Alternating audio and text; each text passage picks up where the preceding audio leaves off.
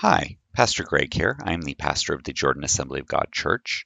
You are either listening to the podcast version or you can also watch it live streaming on YouTube or recorded VOD of it. This is a new series. We are going to be going through the book of Colossians. I hope you enjoy this series. So without further introduction, the book of Colossians. We have been in Colossians and we're in part 10. And this one is relationships. And I kind of have like a subtitle in that: repair relationships for future relationships. And we're going to kind of be digging into that. And just to kind of summarize some of the things that we have gone through so far, we have learned about to know truth is to know Jesus is to know God, and to know God is to love Him, that you might live, which was something in the Old Testament that God said, that the circumcision of the heart, and that our character is more important than our performance. Everybody sees the performance, but our character and our heart is way more important than that. And it's not found in the doing stuff, it's found in that relationship with God. And when you put on that character, you work it out. So the character, you walk that out. You put off the old and you put on the new. And so in John 13 and 34 through 35, Jesus says this: "A new commandment I give to you, that you love one another as I have loved you, that you also love one another. By this all will know that you are my disciples, if you have love for one another." Let's pray. Father, thank you for this day and thank you for this time. Father, I pray that we may glorify you, that we may honor you. And I pray, Father, that you be with those that cannot make it with us today, Father, and that you may bless and keep them safe and bring them back here safely, Father. In your name I pray. Amen. Amen. Paul has built, this is Colossians part 10, in relationships. And Paul has built how relationships work in Colossians, in the book of Colossians. Oftentimes, however, we jump to the relationships without actually even considering the content of like 2.5 chapters prior to this. Okay, where we went through, remember, we learned that performance, if you have high performance and low trust or low character, it becomes toxic. That type of performance, I can do things and whatever, but the character, the heart of it, is just toxic to you and toxic to the people around you. And we learn that. So in taking that all into account of character, I started out with Jesus' command about love because, sometimes, and I would have to say a lot of the time, the hardest thing to do is that command to love. And loving your friends, actually, as we're going through here, loving your friends, yeah, okay. Loving your enemies, yeah, okay. Well, Jesus did die on the cross for them too, so okay.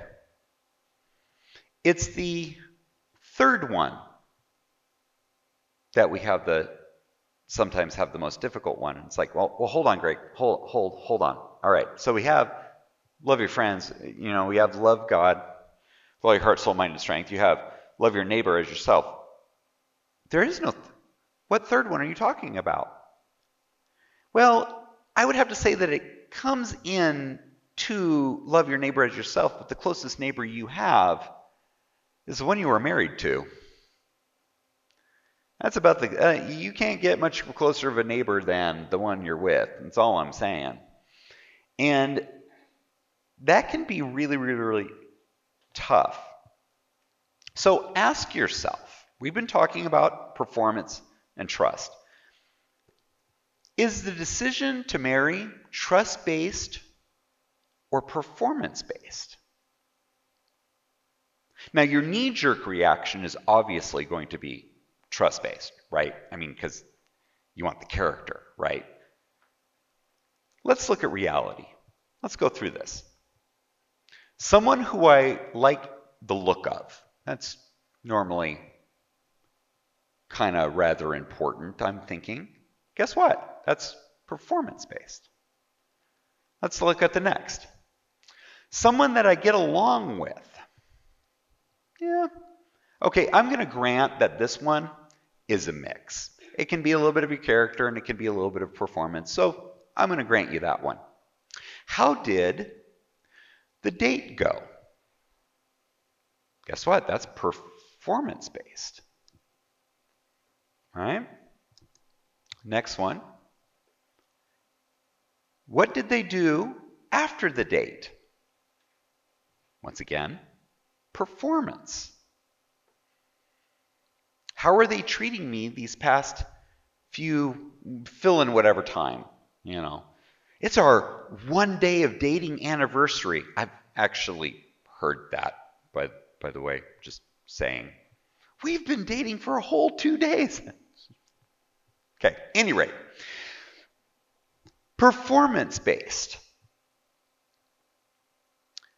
To further confirm this, what does your friend say and ask you about this particular relationship or this particular person? Now you might think it's what they're asking you and what they're saying to you is the sign of performance-based, and that is incorrect. It's how you answer them that will determine whether or not it is a trust-based or performance-based. Because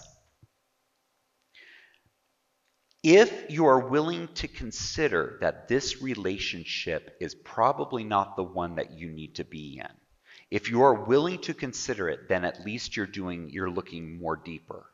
But if you are finding yourself excusing it, if you are finding yourself coming up with excuses for it, then I want you to pay attention to this. Then you have wrapped your trust, your character, around their performance. I want you to follow along with that.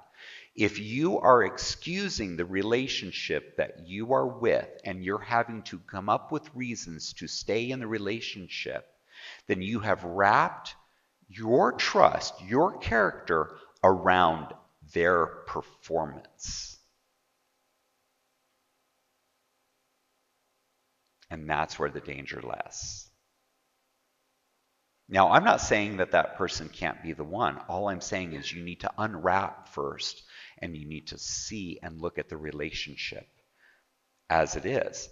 So the more we go down the list, the more we see this, you'll find that relationships are based primarily more on performance. And it turns out that relationships suffer from the same issues that businesses do in when you have a lot of performance and you have the low character. And you say, Greg, how do you know this? All I have to do is look at the studies of how much divorce rate there is going on, and it tells me that more people look at performance than they do with character. And the metrics that we use to determine character normally don't come into play until things have broken up. Now, if a couple at the very start of things say, you know what, there's some things that we need to work on. Maybe we should go see someone to kind of talk us through some of the characteristics or whatever. That would be a really awesome thing. You want to know how many times in 11 years I have ever been asked in a relationship that says, you know what, we have some minor things that we would look out. You want to know how many times in 11 years I have ever been asked prior to that? None. None in 11 years have I ever been asked to counsel a relationship like that. When have I been asked to counsel relationships? When it's blowing up and they look at me and they say, Greg, fix it. I'm like, both of you have done a really awesome job at dismantling this relationship. I can't. Right? So the matrix that we use, guess what I will do as a counselor? Guess what they will do? We will start looking at the attitudes of love toward one another when this couple comes in, and we will look at the characteristics of a loving relationship. Now, this is not a full list. This is just the bare bones basic minimum. This is what I look at. I look for caring about the other person in the relationship. I look at for willingness to modify your behavior for the other person. It's not about whether or not you are okay with what you're doing. Is your one that you're with okay with what you're doing? And then I look for consideration. Is there a consideration on that side?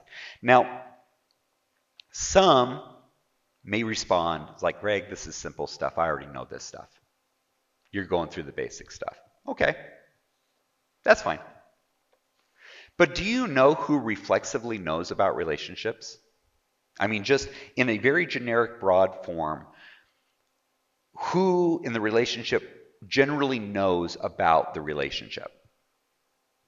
The woman, exactly. Generally, not all the time. I have ran into those times when it's been flipped. But there's normally one person in the relationship that knows reflexively about that relationship. So in counseling, we look at that person to judge the temperature of their relationship to see where things are going. So Paul is going to talk about relationships in an era, by the way, that women are not even looked at as smart enough to even figure stuff out. In an era when you really wouldn't even talk to them, and you definitely wouldn't talk to them first. And so, in developing this whole entire relationship, first off, once again, don't forget the fact that he has already developed a characteristic of being empowered by God, a relationship that's built in God, and then putting off the old and putting on the new. And then he says this in Colossians 3:18. He says this, wives, submit to your own husbands as is fitting in the Lord. It's like, whoa, great. Submit? Would it shock you to understand that we need to kind of review a little bit? For one thing, he treats wives and addresses them as among, not less than. And he does say submit, humble, meaning to reflexively obey. That is exactly what that means. So how does that change a relationship? What is he trying to say? If a wife chooses to submit, means Paul is recognizing no matter what society says, no matter what people think about them, that they have a right to choose, that this is a choice. This is a choice. Wives are choosing to. This is not an obligatory. This is a choice. And it becomes very important because here's the thing. Husbands needs to understand that this being a choice, in verse 19, husbands, love your wives and do not be bitter toward them. Okay, what does that do? Okay, so love, be content with, to be fond of.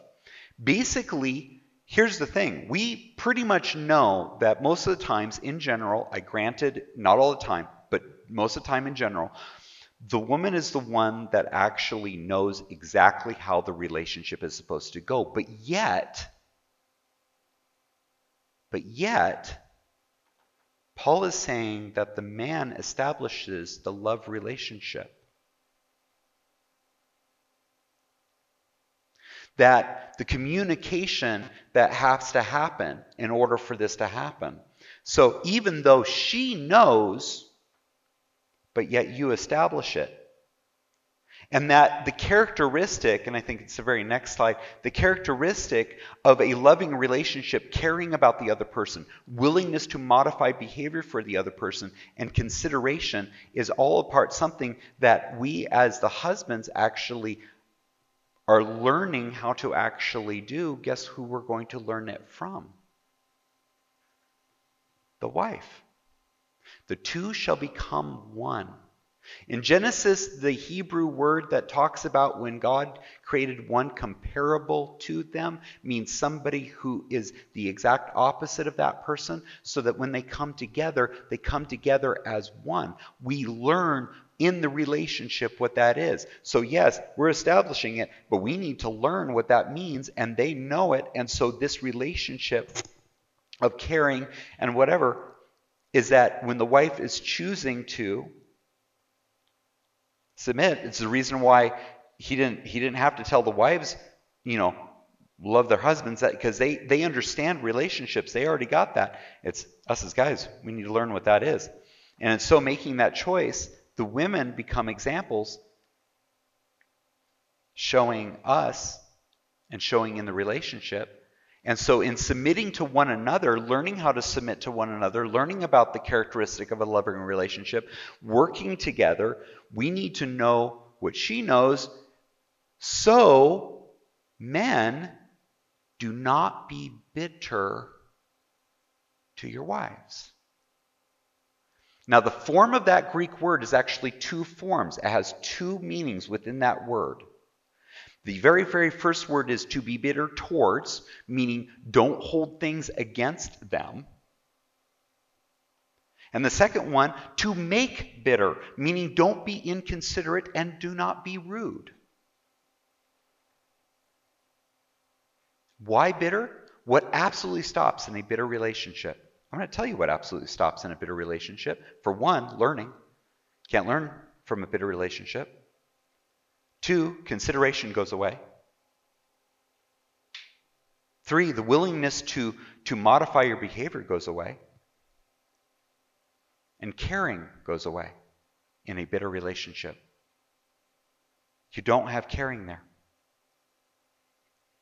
A bitter relationship leads to a lot of wrong decisions, because there is something that's very important that we also need to think of.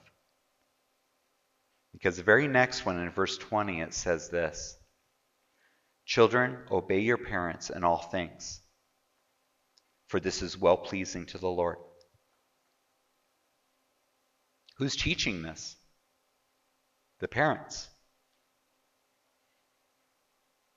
Children need to learn consideration. Children need to learn caring. Children need to learn what it means to modify a person's behavior for the other person. They need to learn that. So who's this? Mom showing humbleness, dad showing love, dad not allowing bitterness. We as dads especially need to learn this as well. Because in verse 21, it says this: Fathers, do not provoke your children, lest they become discouraged. And what happens as a dad, you think and you get lost in the instruction and that, and you can go overboard in your instruction, you can go overboard in your discipline, you can go overboard, and then that brings about discouragement, and it can happen. Now that doesn't mean that verse 20 doesn't exist, because verse 20 is still there. Children must obey their parents. But we as dads have a responsibility, and I'm going to tell you that I've already had to do my apologies. I've already had to do my apologies to my older ones, because I will admit to you that this is where I got it wrong. That as dads, it's so very important to actually understand that, you're trying to teach, but don't get lost in the teaching. Don't go overboard, because you can cause that. And this is not about, disciplining or not disciplining.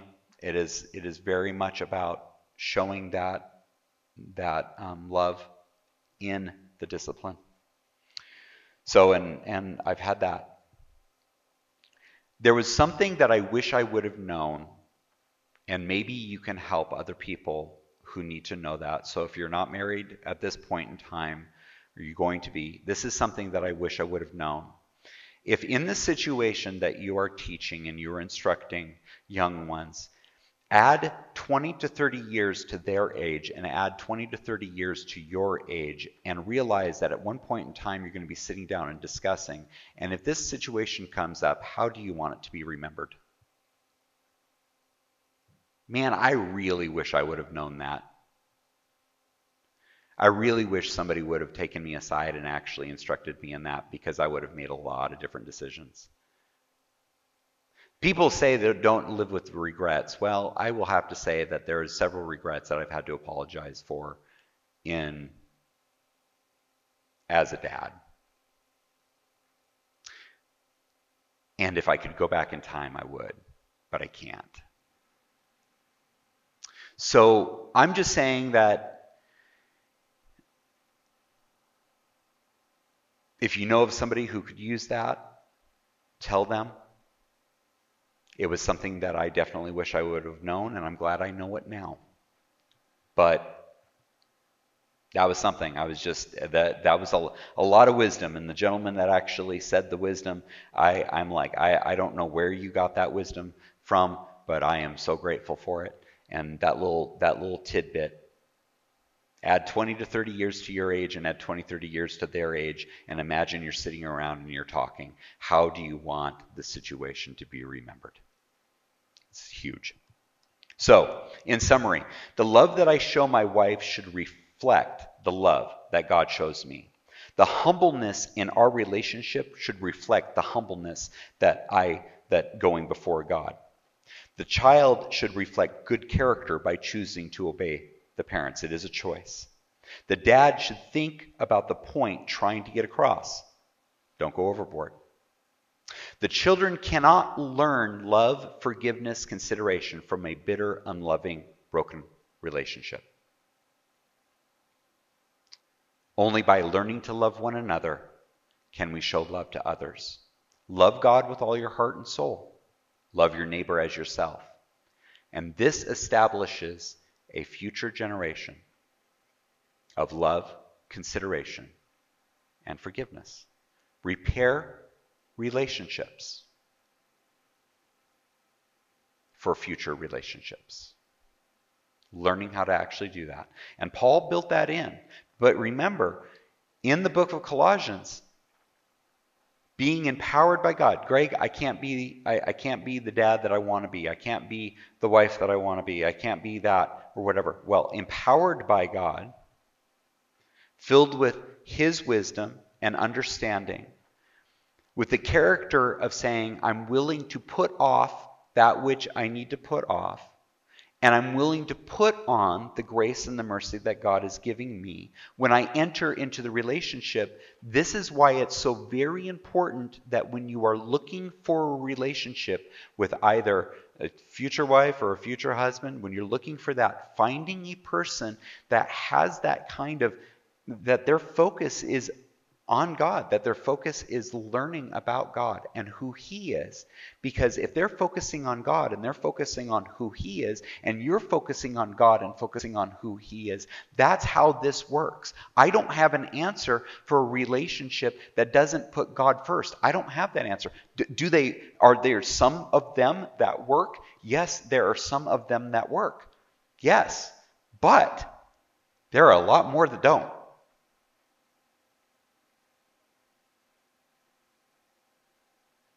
There are a lot more of them that don't. So, both in your relationship right now, but also teaching young ones what it means to have a relationship with God. Because empowered by God,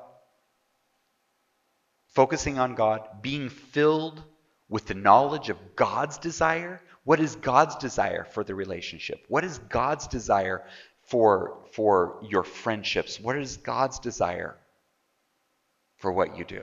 Have you asked yourself that question? It's like, oh, all these things are going on. Okay, I got that. What is God's desire? What is God's desire for you in your relationships? What is God's desire for you in your friendships? Let's pray. Father, thank you for this time and thank you for this day. I pray, Father, that we may focus on you, that we may glorify you, Father, and that we may, just as Paul was praying about this place, Father, this new church, I pray, Father, that we may be filled with the knowledge of your desire, with all wisdom and all understanding, that we may walk worthy of the path. that we may be established and that we may be steadfast in you, rooted in your word. And I pray, Father, that we may glorify you in our relationships, in our friendships, in our families. I thank you, Father, for everything you do and who you are. In your name I pray. Amen. Amen. Thank you so much for listening to the podcast or watching this video. I hope you enjoyed it. If you would like to listen or watch past broadcasts, you can go to agjordanmt.com. Until next time, so I hope you have a wonderful day.